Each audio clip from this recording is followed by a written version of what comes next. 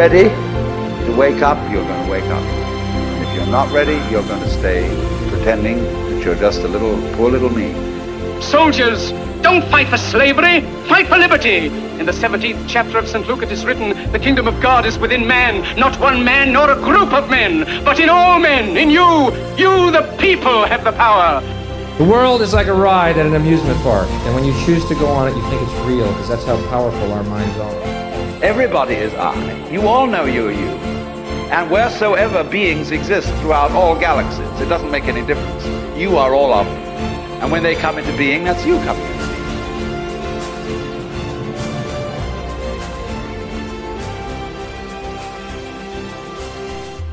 Hi Dan and Chris, this is Aaron from Johannesburg, South Africa, and when I'm listening to your guys' podcasts, I'm usually going for a walk, and I do thoroughly enjoy them and look forward to each one. So keep up the good work, and we'll chat soon. Take care.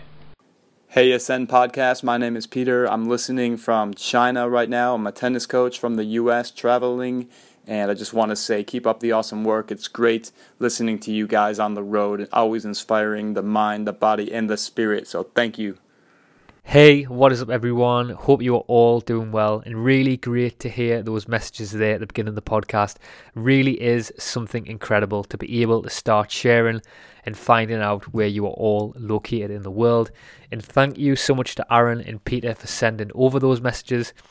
And if you would also like to send a message which will eventually be played at the beginning of the podcast, and if there's something that you would think would be cool, just record a quick 15 to 20 second audio saying who you are, what you're up to, and where in the world you are located. And I hope you also liked the new intro. I really think it highlights what this community is all about. So anyway, this week we are joined by Antamar and Luke Miller. We met up with them in Brixton, London, and Antamar is a singer and a songwriter, and Luke is the co-creator of Truth Theory, and he is a writer and a thought leader in consciousness. And we have really wanted to get this dynamic of us four on a podcast for ages now. They are of similar age, and just like us, are trying to find their way through modern day society. And as a human being living on this planet, we are born into a world that is already steeped with deep programming, as you know, and coming to terms with this can be really hard. You start waking up wanting to be a better person, you want to start helping people, and it's very hard to find our way through this when the thing that you are embedded in, you realise is very sick, and a dying system in my opinion, a society that has gone sick by following the path of materialism, male dominance, attention to visible surface things, practicality, and many other things. As you know, we have gone very sick, very sick. And like anybody, when it feels itself has to be sick, it begins to produce antibodies or strategies for overcoming the condition or the disease. And what I can see is that there is a wave of antibodies all over the world coming to realise what the fuck is going on. And this is definitely a good podcast and hopefully very relatable, because as I said before, we are four young people questioning ourselves and realising what the hell is going on, and at the same time trying to find our way through the world. So I hope you enjoy this, and as you know, we have never going to make people pay for these conversations or add stupid advertisements. We believe in making all this information available to everyone and believe in being true to who we truly are. But all we're saying is that if you value these conversations and they add something to your life, or even just help you through the day or week, please consider becoming a patron. Buy Chris a beer, buy me a piece of fruit or whatever. You can donate anything from $2 all the way to whatever amount you can, and honestly any amount that you donate will be amazing. And for all you out there who haven't yet realised, all these conversations are now in person, and we are travelling all over the place now, and the video format to these podcasts are available on our YouTube page. So anyway, I know you're going to love this podcast. Enjoy.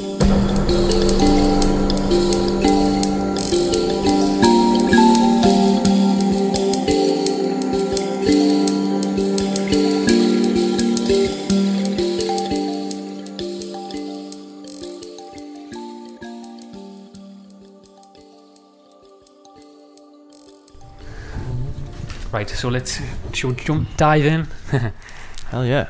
I was actually thinking as well, because maybe a good way to start this would be, I wanted to ask you, instead of us leading the way, I wanted to ask you, what's maybe a question in your lives that you're asking about anything? What's something that you're going over in your head and again and again and again? For me personally, I guess the question that I'm having at the moment is like how to find some kind of self-mastery, you know, like over the mind, like how to tame that like serpent energy, you know, because it's so strong, you know, and you know, it feels like you open up these boxes and you go down these rabbit holes, you know, and you get some clarity, and sometimes you feel like you're doing a lot of work because you're getting clarity on lots of different things. And it's almost like the roadmap has unfolded recently for me, and then it's like, okay, you got to do the roadmap, you know, and that's very difficult, you know. Then the roadmap, then it changes when you go down a certain route. So it's like finding how to find that real kind of inner discipline. I've had an example of that though, where I think I was saying this before the podcast, where I thought I had everything mapped out in my life. Like, you know, when you have them moments where you think, sometimes you think, oh, I'm on a good trajectory here, I'm eating healthy, I'm doing this, I'm doing that, I've got this sorted in these areas, and then all of a sudden the mind just gives you something else and it goes, no, you're not happy, you need to change this, you need to change this. And then that roadmap, what you were saying there, just completely gets shattered and smashed all over the place. Then you realise there's no road. So from that, I read a really good little quote in a book by Amma recently, and she always tells really cool stories that are quite like relevant to these experiences. You know, they relate. They're very, very simple stories, but they also have deeper meanings. And she was saying it's kind of like if you were born in a family of coconut tree climbers who go and climb the coconut tree to get the coconut. You might not even want to try and climb that coconut tree, because you get 1 foot up and you fall down, you know, when you start. And then your dad or your mum, whatever, they say, look, we've been doing this for thousands of years, you got to do it. You know, that's the only way. The only way is to keep doing it. So okay, you climb up, you fall back down, but you know, you keep on going back up, and then at some point then you manage to get a few more feet, and then you finally get to the top of the coconut tree and then you can get the coconuts and you can, you know, throw them down. And so like she was saying, that's kind of like the spiritual path in a way, is that we have to keep climbing the coconut tree. Because and we will fall down, you know, it will happen, and the more that we get to these new plateaus, like we feel, okay, now I'm sorted, I feel like everything's under control, and then one of our selfish tendencies or our destructive tendencies will come out again and like make us feel like, oh my god, what have I done, what is all this? It's all gone to shit now. But then, you know, we have to keep those moments are good to also like get this more stable foundation, you know. Proper love that, by the way. Sorry to interrupt, because something I've been thinking about a lot recently is self-acceptance. And so your story reminded me there. I mean, I've been reading the book The Subtle Art of Not Giving a Fuck by Mark Manson, and that's been like my Bible for the last 2 months. I've just read it 7 times, and it always goes like, what fucks matter to you, really? What are you giving more your attention to? What are you associating it to? And basically that story there, what you said there, it can associate with me. If you fall down and you just accept it, you know what, I fell down, that's it, I give up, then is that okay to just say, you know what, I give up? Or is there a form of like self-discipline that you have to take to keep pushing forward? So is that even just saying, you know what, it's okay, I'm not going to do it, is that okay? Or do you reckon you need to have that self-discipline, you need to have that persistence? I think it really depends on your priorities. Really, it comes down to that, isn't it? Like, what is your priority in life? That's the whole book. Yeah, by the way, it wasn't my story. That story was from Swami Padmasambhava, his story, which it was a story that he told, so he's one of Amma's closest disciples. But what's the name of it? I think it was a book called On the Road to Freedom. He's got some really cool books on the road to freedom. So what's some questions that you're asking yourself then? Pretty much the same. I think I think we're all going through the same thing anyway. What are we doing? What are we all doing? What about? Basically the question of what are we all doing? Yeah. In general and everything. Yeah, I mean there's so many different questions that we can ask in each moment.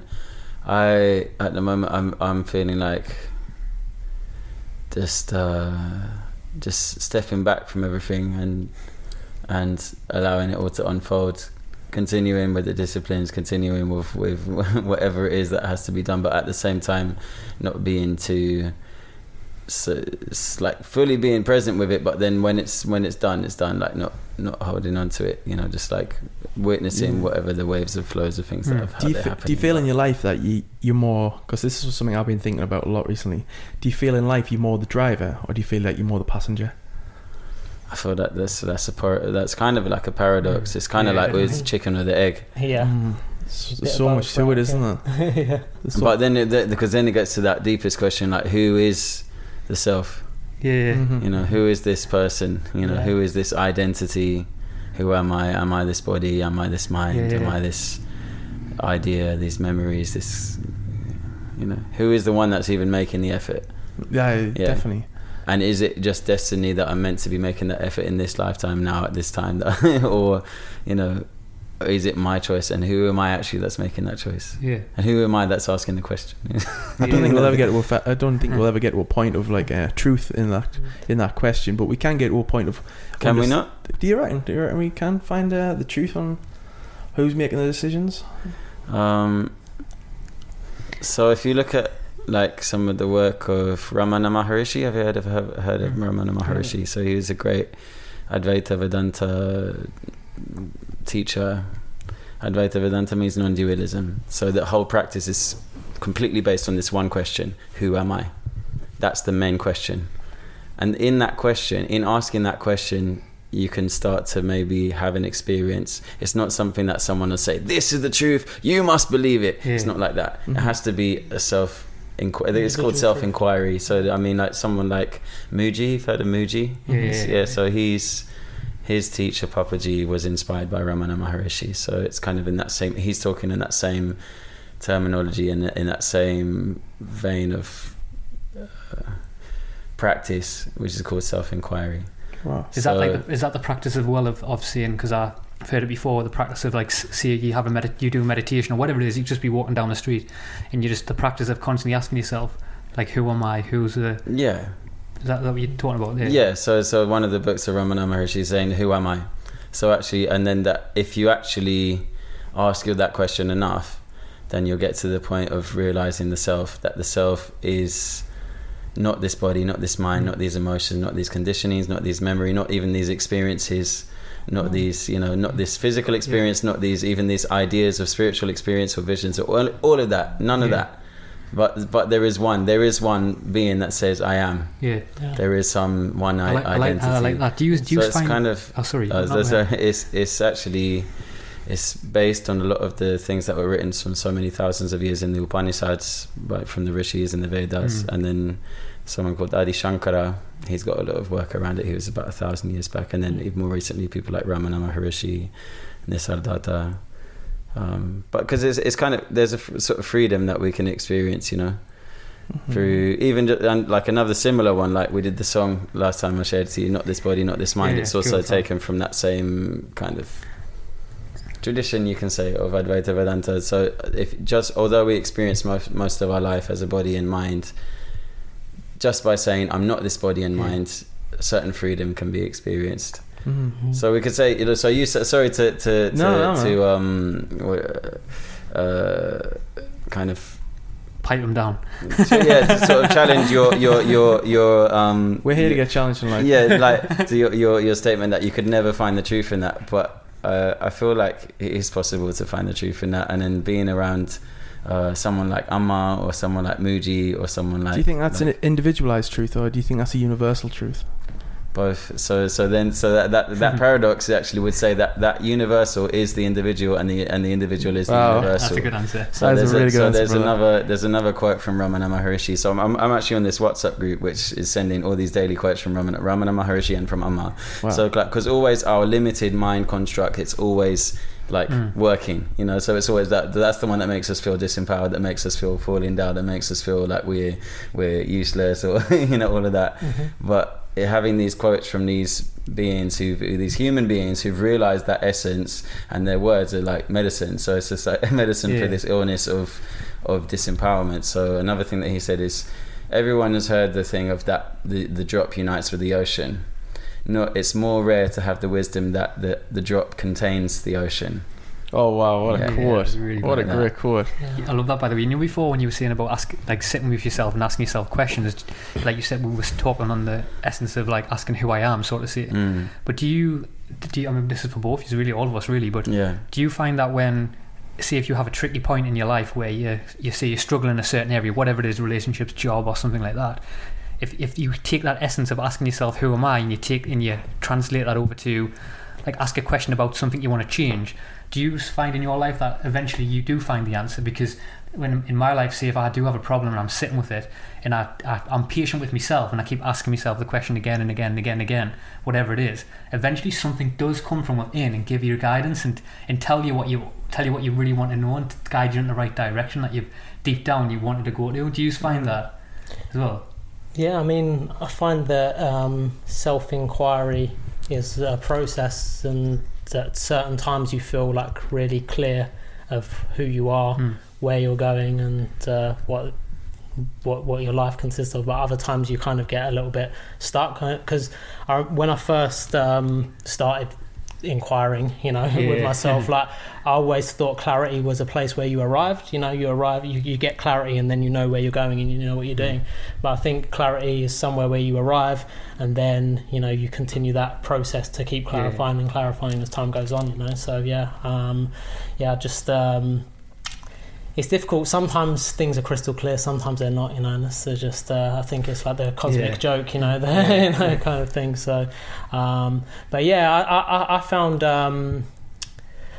going back to the point of the self, because I done a Vipassana recently, which was like really kind of, you just sit with yourself, and it's like there's so many levels to our physical mind. It's not just like thoughts, it's like cause I have music playing in my head, it's just like music going on, but then I have myself like going, oh, can I shut that music off, and it's like there's like different parts of your mind, doing different things, so it's really like I feel like the more you sit in silence and the more you sit with yourself, the more you kind of like start to see how kind of complex it is, but then behind that I think there's like just one individual single observer, so it's like that observes this vast universe that we've created within ourselves. Even when I like that, and even when you do sit with your thoughts, I've noticed that. I mean, we have all these patterns going on in our mind and these stories that we're telling us all the time. But I've noticed what you just said there. The essence is that it's more of that voice. It's not it doesn't speak in a language to me. It's more like sort of it goes beyond language. I mean, do you find that when the inner voice, whatever it is, it's not like in terms of, it's not your analytical mind that's in this room now. It's something that goes far more deeper, that's beyond language, sort of say. Do you find that as well? Yeah. For sure, yeah. Yeah.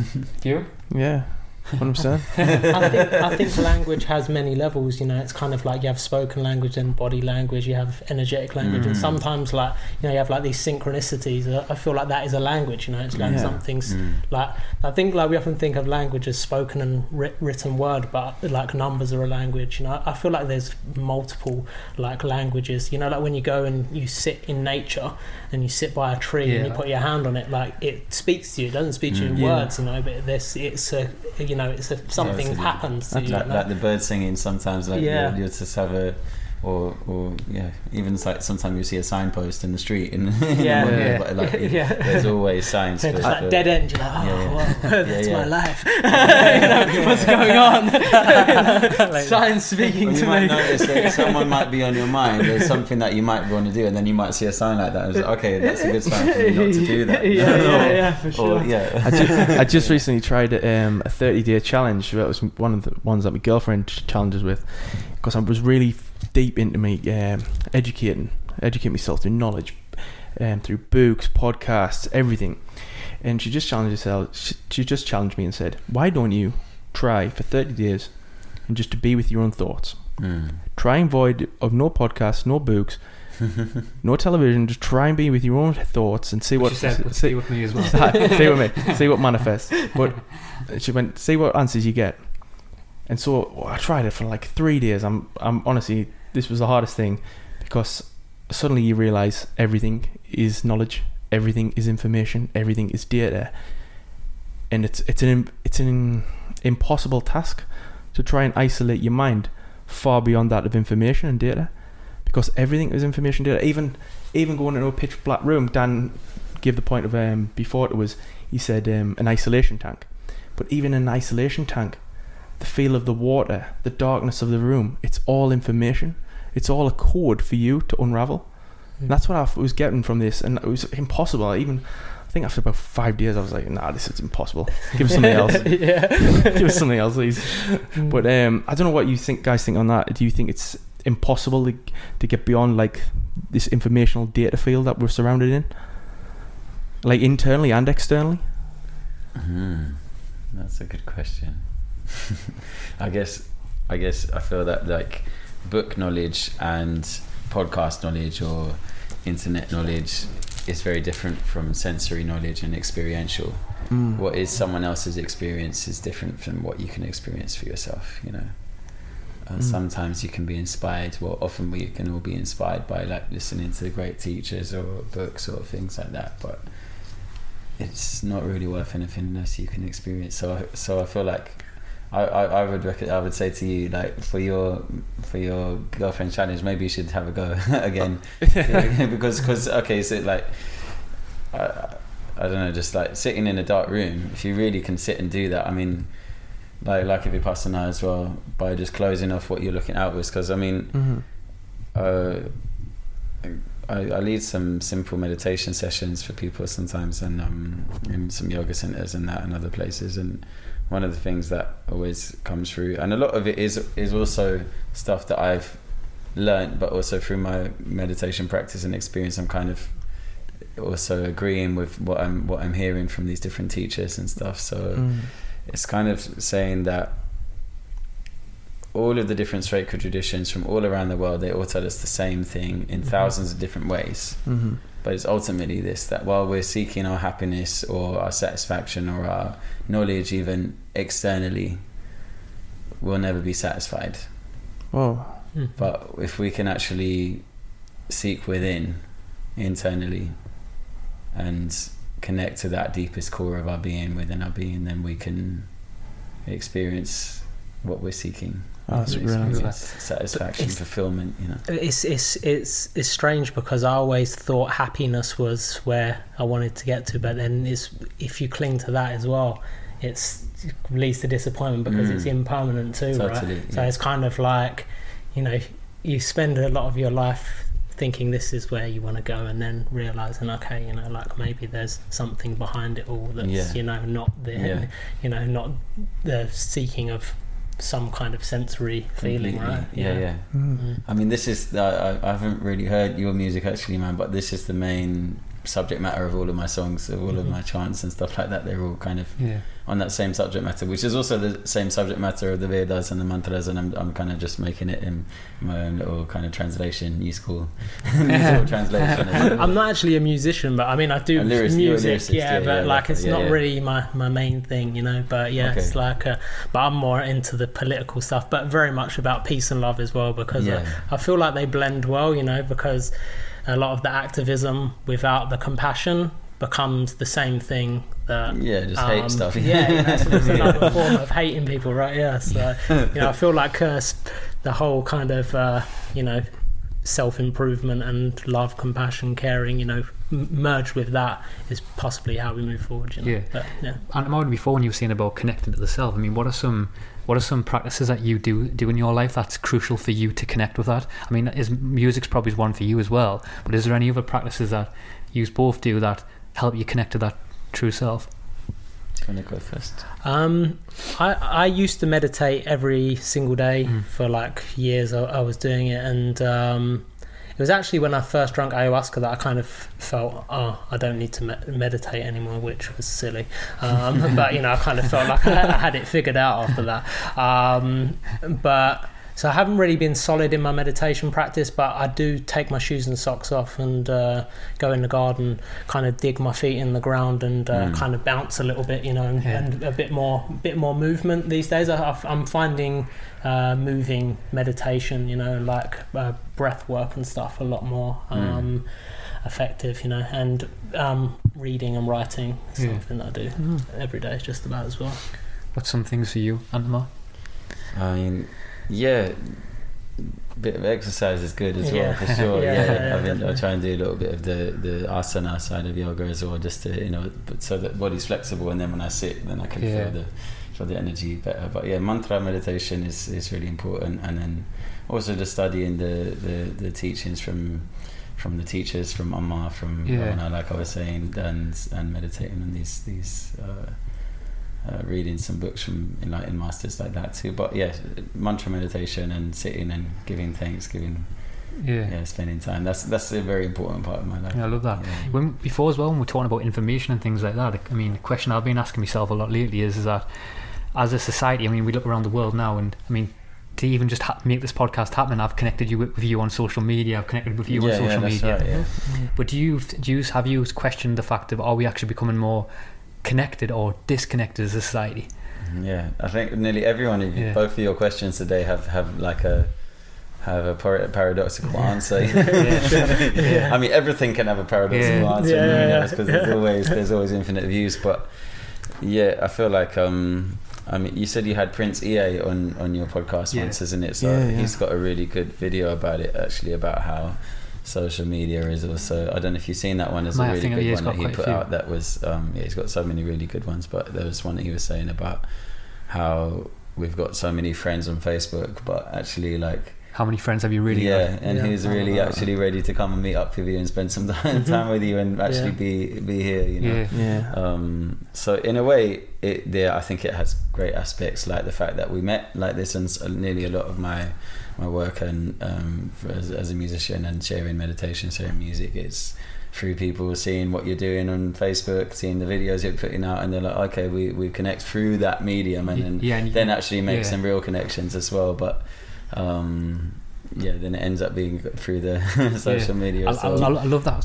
Sorry, just 2 seconds. I love that point, because we had that progress through the podcast where we were doing Skype interviews and things like that, and I mean, that's similar to Facebook, where you'd message someone and we initially connected with you, but the next stage of that evolution to make it more real was to not do them on Skype, was to actually sit with you in person, so I could feel your emotions. It's like the connection that you don't that gets missed through technology, and that's what I just want to say anyway. I once tried to do a drum lesson on Skype. The guy was really adamant that we do it on Skype. He only lived in like Hackney, he didn't live far away, but I was like, no, let's just do it on Skype. It was really, I didn't enjoy it. I mean, I could teach him some beats, but I couldn't really hear him, and we couldn't hear each other at the same time, because the resonance of the sound of the drum was only coming through that little microphone. Maybe if we were both linked up to subwoofers, it would have been alright, but that didn't happen. So do you think sorry man, that's alright. A lot of people have actually asked me like music sessions online, and it hasn't really, I've never really been so attracted to do it, but I mean, but I'm open for it, guys. For $49.99. Details sent over. $2 grand. $49, that's cheap. It was a good sales pitch, actually. It was really not good, but if you want to. I think more if it was maybe like a guided meditation or something like that could work. But drum didn't lesson when we were trying to hear each other. For me, if I was trying to hear him, if he was doing it right, and then correct and say no, like this, and it was very. It's just the same as live music. If you sort of go and see, if you listen to a song, I mean, it's amazing that you have the ability to listen to a track on your phone or whatever it is, wherever you are. But then when you're actually at the real thing, it's a different form of thing, isn't it? I think it's because it's like live as well. It's actually happening in that moment, and it's just like the nearest thing is a live stream, but still a live stream has not the same kind of impact as that. I'll let you speak. Sorry, but this is all it's all gold, everyone. It's not the fact of the music, I think, as well. It's the community aspect, that you're with other people and you can share that moment with other people. Because that's one of the most things that I've noticed in my life, is that when you do share moments with other people, that makes that thing even more special. Definitely, we have meaning and significance through that, isn't it? For sure. Well, what I was going to say before, guys, was just basically I'm looking around now, and I've seen a lot of people, a lot of the younger generation, they are very social media oriented, whereas we caught probably in our late 20s, something like that, I'm guessing, everyone. Yeah. So we missed it before the real start of the boom. We're making up for it now. Yeah, we're making up for it now. Been on Facebook 10 years actually. So wow. Yeah. So there you go. But now we're seeing like, I don't know how long I've been on there. Maybe about 6-7 years. But yeah, I'm 30 now. But I never had a mobile phone until I was like 17 or something like that. Yeah. So like, and now I'm seeing children obsessed with the mobile phone to the point of like parents trying to hide them, or in the computer consoles as well. I mean, I was probably on mine. I had Nintendo 64 and PlayStation. By the time PlayStation, I was finished with computer games. But Sega Mega Drive, SNES.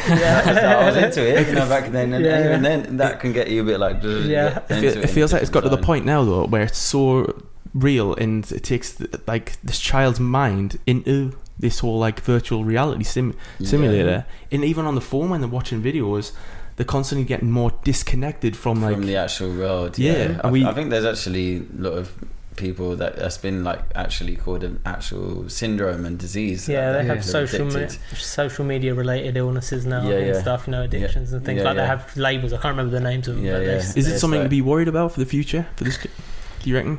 I guess so. I mean, but is it really worth worrying though? Yeah.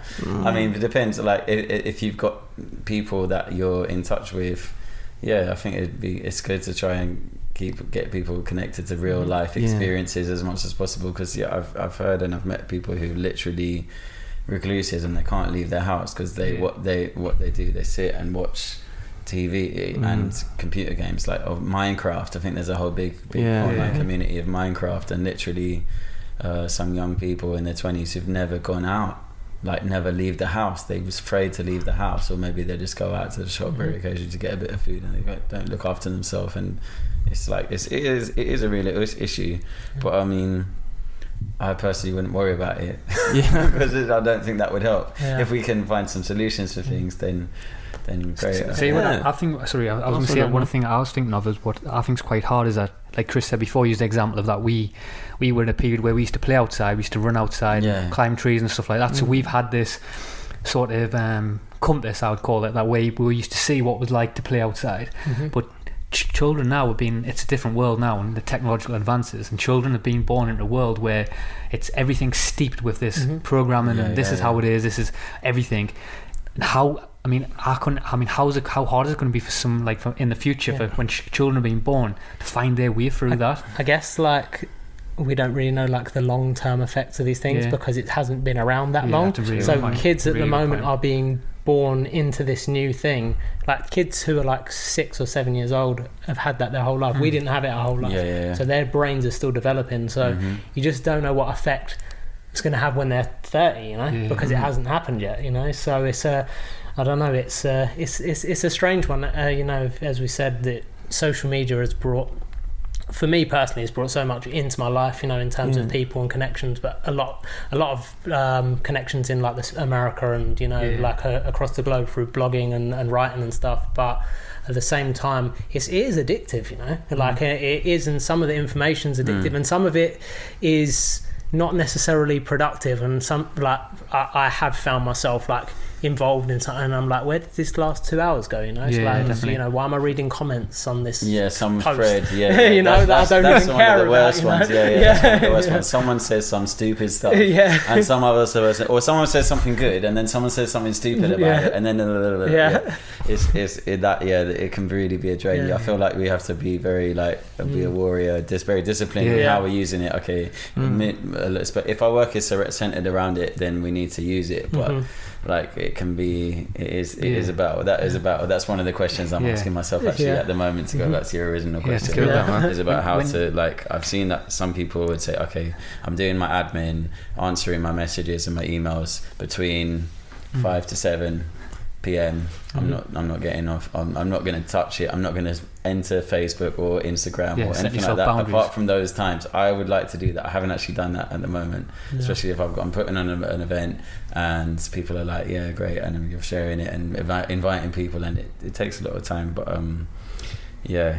it's an interesting. I guess being able to to go in and just do that and not be sucked into the vortex is like, you know, that's I'm still trying to master create that. some good vortexes for yourself, for people to get lifted up through them. Hopefully, don't get sucked into the because it can be mad. And But even the positive stuff, that's the thing. Like you can even like lose a day, like reading positive quotes and stuff. You know, I feel good, but I really have stuff I'm meant to be doing. I've lost the whole day. Even so, like, even though it's heavier to carry around a book in your bag, you feel better if you read that quote from a piece of paper rather than if you read it from the screen, because the screen is then telling you things. I've noticed actually, if I'm feeling tired, but then I sit and answer a message, or I'm getting this like you're talking about the sensory information, I'm getting someone messaging me, then it kind of like, and I'm looking at the screen, it does something in my brain that activates me a little bit. I can see that there is a certain like addictive quality to actually the screen, you know. So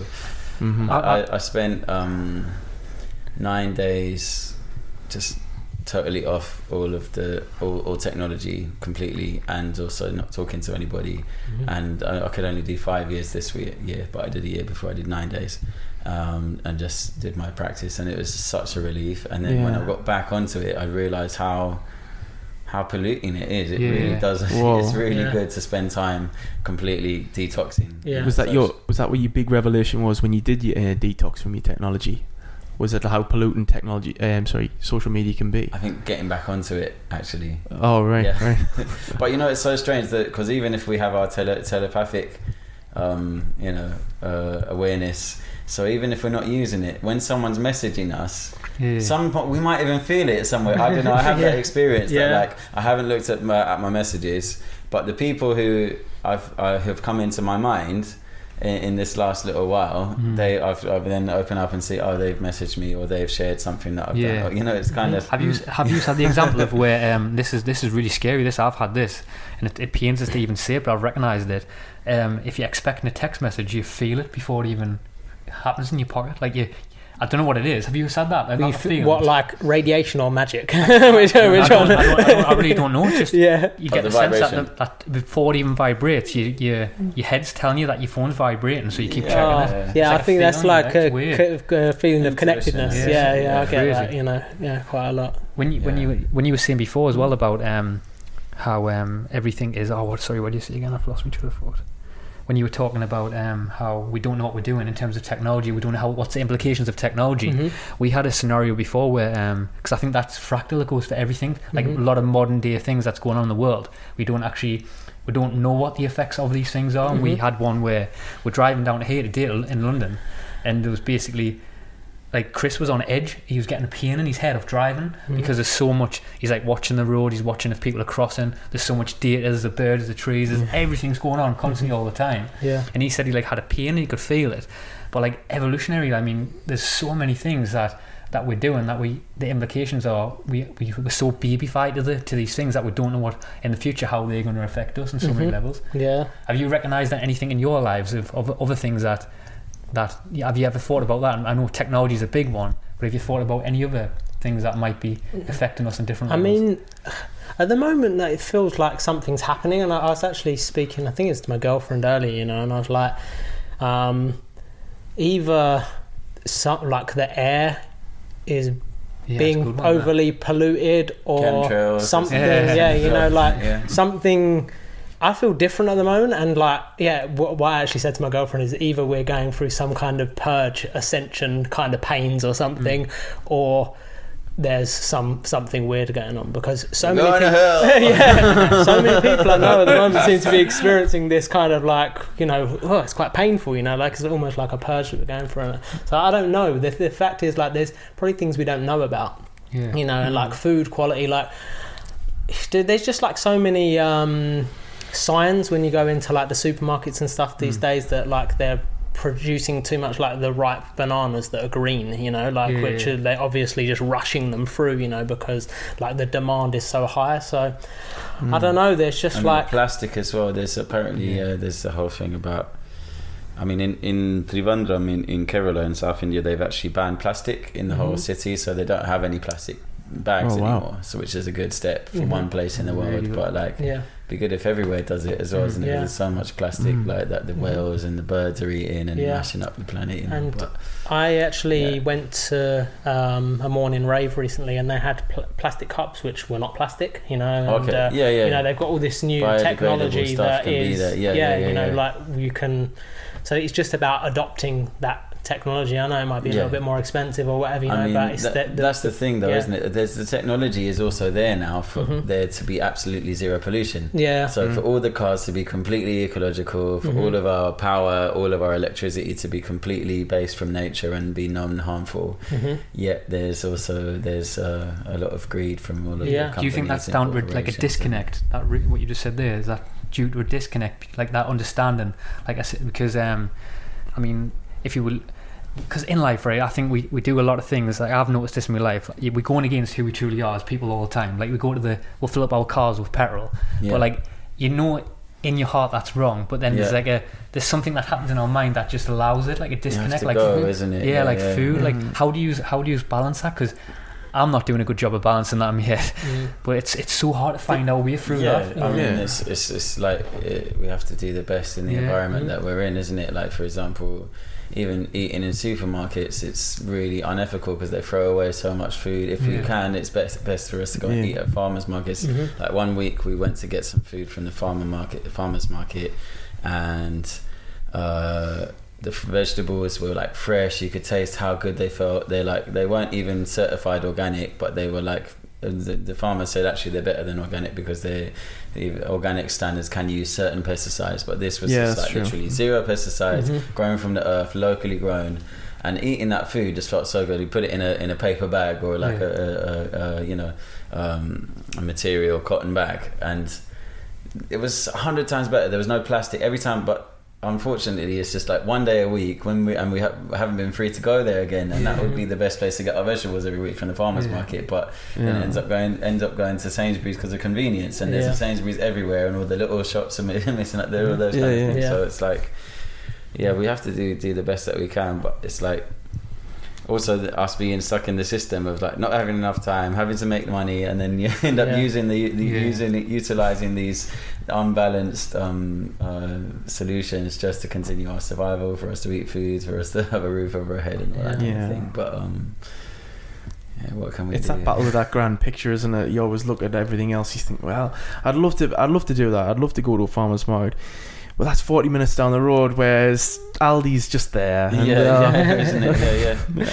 I'd love to work for an ethical company, but they don't pay as much as they do.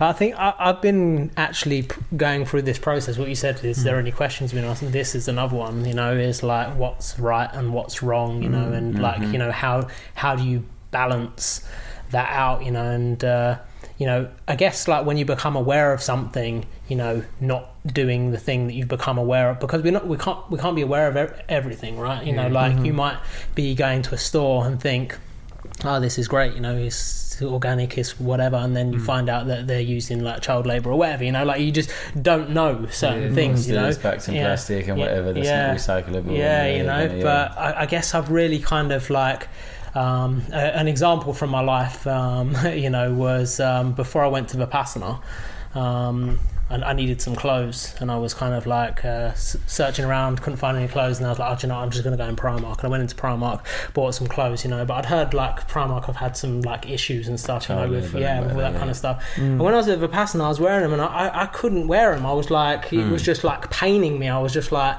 why did I buy this stuff, you know? And eventually I just ended up wearing the same few things like every day, and like, you know, rinsing them out and stuff. And it's kind of like, I guess, you know, people can say, oh, you just got to do, you know, whatever, go with the flow, and like sometimes you got to be a bit flexible. But for me, it kind of like was a big deal that I'd done that. So I'm kind of coming to a stage in my life where I feel like if I know something's wrong, that I have to, you know, stay away from it, because it's just for my personal kind of you know, I don't know, just my it becomes it becomes an identity, really, doesn't it? You have to, each and every single decision we make, I believe, forms our own overall identity. The Compound Effect, it was a big book. Have you ever read that, guys? It's basically saying that every single individual decision that you do has a great impact on your life. Sure. So it's basically, I seen today when I was watching the game, a couple of lads just dropped their bottles on the floor, and immediately I thought, it's nothing to do with me. But then I knew if I stick with that decision in my mind, that would eventually form an identity of someone who's lackadaisical, couldn't be bothered, got this attitude of it's not my problem, not my fault. So I just went, you know what, I'm picking these. So I picked up both these bottles and I just put them in the bin, and immediately I felt, you know what, that's going to be the progress. Just that one little slight decision is forming the identity of who I want to be.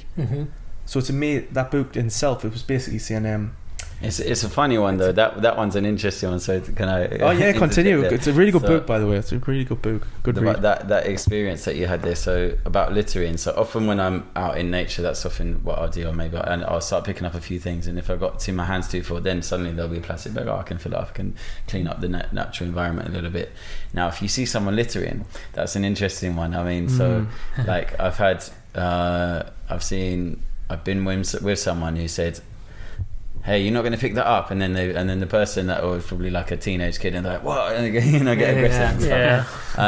And there's a nice way to put it, because one thing is just picking up rubbish someone else has done, but they haven't learned anything from that. That's a good point. But then really again, if they're lads at a football game, you might have got in a fight, and you might have come with a big black eye from caused a bigger mess. Yeah. So it's an interesting one. But I remember one time I was on a bike, and there were some drunk kids, and they picked some. They like on late at night. I was cycling back from somewhere, and I was on the bike, and a guy like dropped some rubbish, and I was like, you dropped something, and I was on the bike, and he was like, and he went and picked it up. Actually, it went somewhere in his. Oh wow, that's good. I think it's quite a good thing to say. If someone deliberately dropped something, it's like, oh, you dropped something. Yeah. You know. I guess there's ways. Yours? You know? Like to not be aggressive with it, isn't it? Right? There's ways, right? You know, like because it's like you can address a situation without creating a conflict, right? You know, and I guess like when you create a conflict in a situation,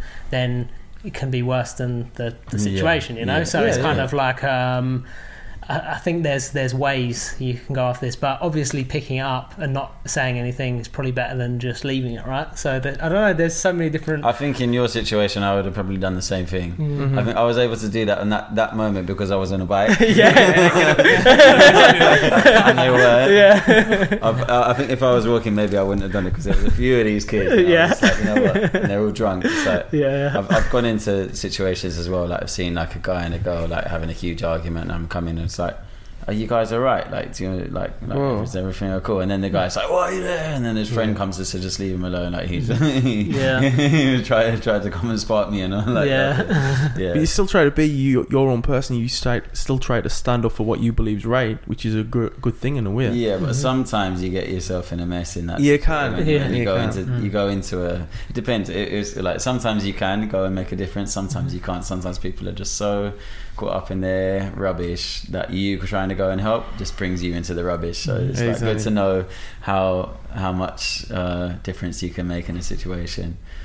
I think that as that's well. a good point, actually. I think that goes as well. For I've noticed that in my life. Like when you're on this path of like knowledge and your self-development and whatever you want to call it, spiritual development, self-development, and you're learning more things in your life, you want to try and put that on other people. Like your partners or who it is, and you can force things onto them that who they not really are. I mean, how do you deal with that in your daily life? I went through that. When I first started meditation, like 8 years, I can't remember exactly how long ago it was. I became very, because I had a crazy like experience, like Kundalini awakening, like quite quickly after I started meditation, and like I was in this state of euphoria, which I thought was like, this is it, you know. Everyone's got to know this. This is it. Like, you know, I know what's up, you know, kind of place. And I became very much like, to my girlfriend at the time, you should really get into this, like, you know, kind of a bit resistance. And then I was like, no, you should, you know, and kept like kind of. But what it done was created a divide, you know. It created a problem in the relationship. It made things worse, you know. So I think like you have to kind of lead by example, I think, you know, and not try and force your, that's the name of the article I wrote was Why You Should Never Force Your Spiritual Beliefs on Other People. And it's one of the most popular articles I ever wrote, and yeah, kind of yeah, you know, and it was film of that. you know, that was a might call that podcast actually. But that was a lesson, you know. That was, and I think like sometimes you have to do something wrong to realize it's wrong, and then learn from it in that way, you know. And I guess you get it wrong until you get it right. I've been through that same experience. I have myself as well. Yeah, totally. Yeah. Crazy. Do you think it's wrong, though, to try and bring someone in, like, into who you really are, especially someone like close, like a family or a girlfriend? I don't think it's wrong, but it's like it depends on their reaction. You know, if you're like, oh, you should try meditation, I don't want to. You're like, yeah, you should. But then it's a bit like pushy. I can say my experience was like, so I started getting into meditation when I was 13, and similar to yourself, I had this very profound awakening and experience and sensation, you know, through the chakras and all this kind of thing, and I was like, you know, how can everybody not be wanting to do this? Everyone's lost. Like, save them. You know, so and I really tried to get my parents to come along. I would like be, I was on at my mum. You have to come into it. Come on, you have to. And like my sisters got freaked out. There's like, oh, he's got a picture of a guru in his room. Like what's happening? Like another like close friend who was a family member as well. Like we were really close when he saw that I got into meditation. We haven't spoken for years. Like, but then a couple of years on, I started to deepen into the experience and stabilize it, and then people started to say, hey, something's different about you, you know, like you like, so I feel like that's really the way. It's like, by, like you said, leading by example, never trying to force anyone into anything, but giving an invitation, but not with any forcefulness. Whenever you try and force it onto anyone and they're not ready for it, it's like then you're just creating more of a blockage, and they might do it and then resent doing it or whatever, you know, like it can so, you know, even if they kind of like like it can create a bigger problem, you know. I've had that before with certain people. They'll try and they'll just do something because they want to please you, but then you can't pretend to be someone else for so long, because eventually you will get found out. Like you know how hard it is to keep doing your practice of meditation, how much focus that takes. Like someone can pretend to do that, but eventually they'll initially pretend that they're tricking themselves, but then they're not going to keep doing it. So, like something's going to come up in the head. I think it's okay to have the yin and the yang of like with your family or your partner or your friends. It's okay to have your own thing. I mean, a lot of people feel like, oh, I need to be what my friends are, or I need to be. My dad was a bricklayer, and I need to be a bricklayer because we come a long line of bricklayers. And you feel like this is your path, but some people feel like a real disconnect with trying to like get away from a family or a friend or a partner who's really who instills their kind of beliefs on them. Like we were just talking about, really, this is basically just emphasizing the point a bit more. But I'm like, I really see it a lot when I look at people who come from a long line of generation of this, or I've got this is my group of friends and we always go to the football every Saturday. They always have these like rituals, and they're afraid to step out of the comfort zone. Like, someone could be like asking like a big question inside, like going, what is the nature of this reality? Oh, shut up, man, just have another drink. I think you can fall into an identity and like not actually, I don't know if choose is the right word, because you probably don't choose your identity anyway. You kind of just, but sometimes like your surroundings create your identity or your false identity, and you can't really differentiate yourself from, because it's just too much of a coincidence that 20 people are in one group and they all do exactly the same thing, right? You know, it's kind of like, you know. But then again, maybe not, because like the people who I've met recently seem to all be into the same thing, and you know, so I don't know. It's Do you think if it's weird? Do you think if I took you out of your situations right now, and I put you into something completely different, like what, for example? Say that example, like if say you're surrounded by 20 lads who just want to go out, watch the football and have a drink. Say you were put in that situation, and you were there for about 8 hours. do you reckon you would become involved in the same banter, the same type of atmosphere, the same I gave up emotional drinking, field? so I think I could be in that situation. Do you think they're but emotional? I think I'd have to be myself in that situation, so it would, I don't know how that would unfold. It depends, because I've been thinking about going and hanging out with some of my old friends, because I don't really see my old friends anymore, but that was very much they used to go pub, drink and all that kind of stuff, and I used to go with them, and we used to drink, do drugs and all that kind of stuff, and I kind of came away from that because I just didn't feel it anymore. But I think the question I'm trying to ask is can your identity sustain being in a different situation? I think in society we're all playing. If you notice that we're all playing different characters all the time, like that's where you get. Or will you adapt to that situation? I noticed that in my life because I'm similar to you. I have very groups of friends, and I feel that a lot of time that I'm changing not as much now because I've got to a point where I don't care anymore. But there used to be a time where I used to care a lot, and I used to change my identity and play different characters with different groups of people. That's that's what I'm trying to emphasize, really. I mean, so yeah, it's a good question. I think we've all been through different experiences like that. Because I see myself caring for things like I'm sorry to interrupt. I feel like I'm jumping over people a lot. But I do feel like when I jump in, not in conversations, but when I go into like environments which is a bit unknown, I kind of like Friday I was at a wedding and everyone was like going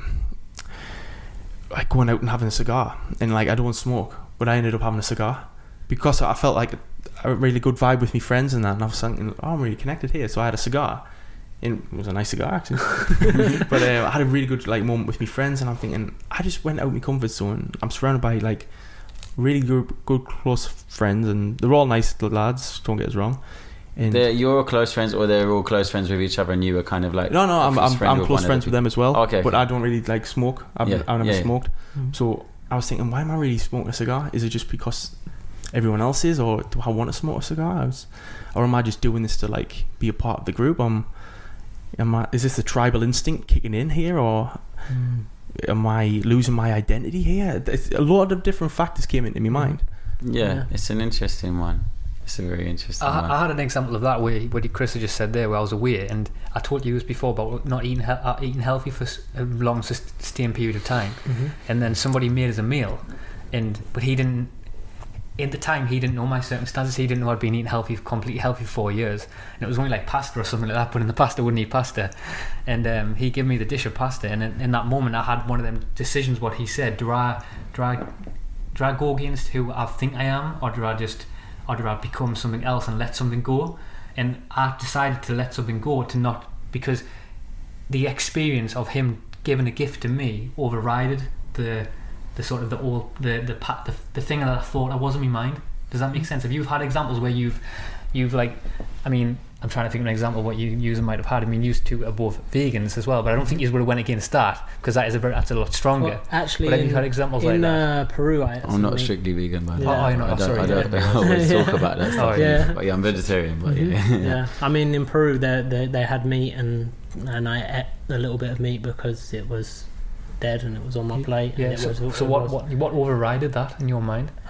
Just the fact I thought it would probably be worse to waste the meat and not eat it than to would be better than it going in the bin, kind of thing. Even though I don't really want to. I don't know. Yeah. And there's like a Tibetan Buddhist thing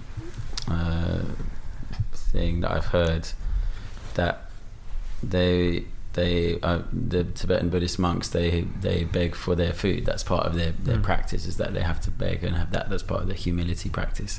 So whoever brings them food, they accept it. If it's meat, they say it's better to actually take on the karma of the dead animal and eat that, rather than offend the meat eater who's offered to them with humility and with love. So maybe that was kind of like you were wheat free for a while, for however long, and someone made you pasta with love, and you ate it and you experienced it, and then even when you say about tribal instincts about tobacco, so in the Native American traditions, tobacco is a sacred herb and sacred offering that's used in the peace pipe and sharing that and the smoke rises up to Great Spirit, and it's used in the Amazon in Peru as well as a protection, as an offering to the spirit. So I wouldn't say it personally. I feel like maybe if you in that moment when you were sharing a cigar and you were offering it, you know, like maybe you weren't thinking of praying to it, but maybe there was something then that collective moment that was uplifting, as long as it's not becoming a habit every single day. Yeah. But then it just depends, because it's always a very slippery slope. Like, because I've been mostly doing ketosis diet recently, so that's no wheat, that's no sugar, and that's also when someone's making you food. Okay, if I accept, sometimes I'll accept it, but then I'll actually feel like probably after eating that pasta you might have felt more heavy in your body, right? Yeah. Because I recently had a similar thing. I ate a naan bread and I was had pains for 2 days. Exactly. Yeah. It's like that kind of thing, because if you're eating all light vegetables and everything, then you feel light, and then so it's a really interesting one. I think one wise person said it to me like this, like, if you it depends how strong you are really in your circumstance. And there was another thing that came up in my mind when you were mentioning about your experience of going to the pub with the boys. So I've got a friend who, he was going to quite a lot of shamanic practices, but all of his mates were drinking, and he was a heavy drinker for years and used to have a bit of drugs and stuff as well. And he would have really hard times when he was coming to the shamanic ceremonies. He was getting the message that he was messed up, you know, and that he wasn't in line with his meditation and stuff like that. But so what he does is, but he managed to get to a point where he's like, okay, I'm not going to drink anymore. I'm just going to try and live more in tune with what I'm doing. But all of my social life is all surrounding this. You know, everyone just goes and gets drunk. That's how we express ourselves. That's how we lose our inhibition to have fun and connect with each other.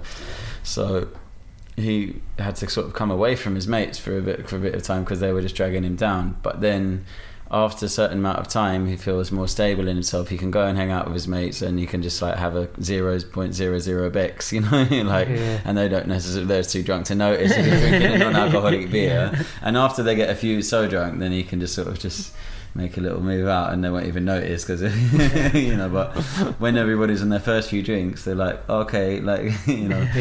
So I mean, for me, my personal experience, I've been in so many environments over the years that have been full of alcohol, full of drugs and all that kind of stuff, and I haven't, you know, needed or wanted to be involved in it. And even as a musician, I used to always play music in places where, like, pubs or raves or whatever, where everyone's kind of intoxicated in something, and I didn't even feel that I needed to be playing music in places which weren't full of people taking alcohol and whatever, because that was the norm in my head. And then someone said to me, your music is really meditative, why don't you play and make a kind of meditation, do your meditation side and the music side, and that might work better and make it in a non-alcoholic environment. And since then, I nearly always play in non-alcoholic places for the last 2 years, and it's been so much, and my music has been much more well received, because when people are not intoxicated with, you know, alcohol or drugs, then they can feel actually the energy. Hopefully they can, you know, be more clear to connect with the natural vibe of what's happening. I like that when you were saying before about that guy who said, when you said he stopped drinking alcohol and he had to stop being with his friends initially until he became to know himself. I had the same situation where I haven't drunk alcohol now, I think it's 4.5 years I haven't drank alcohol for, and I had that similar thing where I had certain groups of friends where I felt that pull, where I felt I had to drink. But what I actually noticed in that, it wasn't, the challenge wasn't with me initially, it was your friends, like because why are you not drinking? Because it's like a sort of, why are you not having pasta? Because you're not changing your own story, you're changing their story that they have of you in their mind. So and that's one thing. And then when you eventually, even your friends eventually after time will come and that story that they've had, it's like a glitch in their matrix, right? It's like, oh my god, what's going on? It's all different. He's not drinking drinks. You know? I've even got one mate that doesn't drink. He's a clean living. He's into one of those yoga types. The world gets shattered, right? He goes on the tube with a book. Reads and stuff. It's weird. I use here's a question. Are you optimistic about the future of like humanity as a whole? Are we heading in the right direction, do you think? I think, like, it's a very strange time at the moment. Like duality is, you know, like there seems to be a lot of darkness that's surfacing, but at the same time there's a rise in, you know, people being kind, compassionate. I work in like alternative media, you know, so like seeing the rise of alternative media going from something that 2 or 3 websites were doing to like hundreds of websites popping up. You know, just things on Facebook, like it may not seem like a big deal, but when someone's like sharing like a happy quote or whatever, you know, it's like people didn't really used to do that before, you know, like it wasn't a thing a little while ago, you know. It's and massive it's, now, you know, and it's kind of like there is this duality where like people really seem to be waking up and doing really good things, and you know, like conversations, for example, like, you know, you're at a bus stop and all of a sudden you're talking about chakras and stuff, you know, it just didn't happen before. You know, it just wasn't a thing before, you know, and now all of a sudden it's like, you know, the conversations are moving in a different direction. I feel like more people are awakened to the truth, you know, whatever that is, but, you know, like are more inclined to move towards that. But at the same time, there's also a very strong ignorance, and there's a lot more dualities popping up, like groups getting sectioned, and, you know, this versus this versus this, you know, and fundamentalisms and racisms and crazy stuff. So I feel like it's almost got worse and better simultaneously, you know. So it's kind of but I have a lot of faith that people are inherently good, and, you know, given that the fundamental needs being satisfied, like having food, shelter, enough water, everything, you know, like people are probably going to do good stuff, you know. They're not going to feel like I have to, you know, go out stealing and killing people and hurting people. I don't know, like you probably get some kind of like what do you call it, psychopath objections to the rule and stuff, but, you know, I just feel like, I don't know, it's like, it's weird, we're at a stage in humanity where we are almost being forced to change. Like we have to change, like if we don't change, like things are gonna get broken. You know, it's like, you know, think like the planet is in like a pretty bad state, like they're cutting down the rainforest for like a faster rate, you know, and we're just 3 football fields everything's like disposable, like we're just like, you know, and it's coming to a point where it can't sustain that growth. So everything does have to change, you know, and it's almost like we have all this technology that's building all these new things, and, you know, I'm just hoping there's some kind of collapse of like the for strong for profit ideals, and, you know, that something else needs to step in, and if it doesn't, then I assume that it will be the demise of our planet, you know. So but yeah, I have faith that, you know, people are good, and eventually people will do the right thing, you know, hopefully in this lifetime, but if not, there's some point in the future. I completely agree. So it's like Terence McKenna says the Earth's okay, but humans are fucked. Yeah. Shall we wrap it up there? Yeah, I think that was a powerful episode. Guys, thank you. Play us out with a song. Do you want to? Yeah, so we see if your guitar's in tune. Tune up. Yeah. Go and get it, Chris. No, let's get it on. I'll get it, man. Sorry. That's terrible.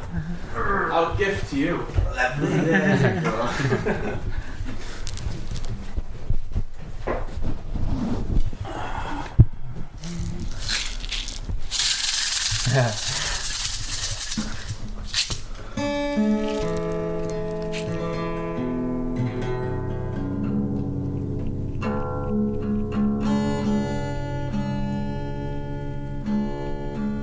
There's a guitar tune in there.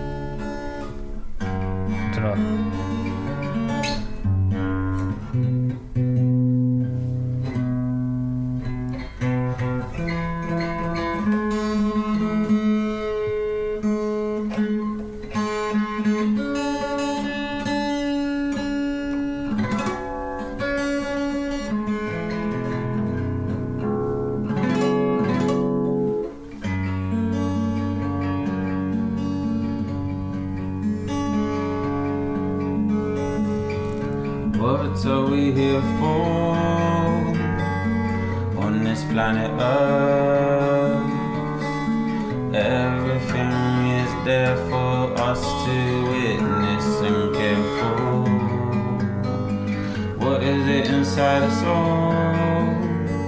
A little spark of life that even through the hardest times still moving us to dance in the moonlight. Staying up for half the night, making peace with our pain, breathing in the spark of life to find find that sweetness again. Even through the hardest times, there's something we could never lose. Pain weighs down the heart and mind, yet there's a light inside of you. Live this moment as if it was your last one. Birds don't have the answer, so they sing their heart song. Our beauty deep inside, we hide it with the masks on. The sun is rising up, where have the stars gone? Even when life's tough, never give up. We got this life now, we got to live up. Everything we need, life will give us. To know that we're free, completely feel us. And do you recall before this? And can we remember we're made from bliss? Do we recall before this? And can we remember we're made from bliss? Who is it behind the skull? The space in between, thousand things that rise and fall to make us realize it's all a dream. Even through the hardest times, there's something we could never lose. Pain weighs down the heart and mind, yet there's a light inside of you.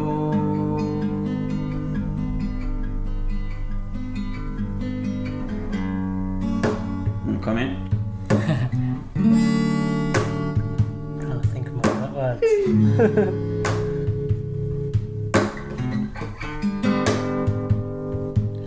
Peace out to the world, love, harmony and unity. My name is Luke Miller, thank you for this opportunity. I'd like to welcome you to the world's largest community. We're called human beings, none of you have immunity. We're not blacks, Jews and Muslims where we're labelled individually. Police officer, criminals broken up through hate and bigotry. Rich and poor divided up and looked upon with sympathy. We're all the same, my friends, we're just made of simple shapes and symmetry. Simple shapes and symmetry. Original, no mimicry. Yo, we set the spirit free. I give thanks that Jah comes to visit we. In this vicinity, they call it rapping. We're playing guitar on the maraca and we're rapping. That's what happened. It's like so much technology, we feel it like it's happening in our brains. And it's time to get it simple and plain and maintain. I see the bird fly through the third eye. Things could get better and they could get worse. I don't know. I didn't have an answer to the question though, because we called it a day. But here we say that I'm just to be happy to see the sunshine ray. And I don't know if I will live to see another day, but I give thanks for everything that comes my way. Why are you?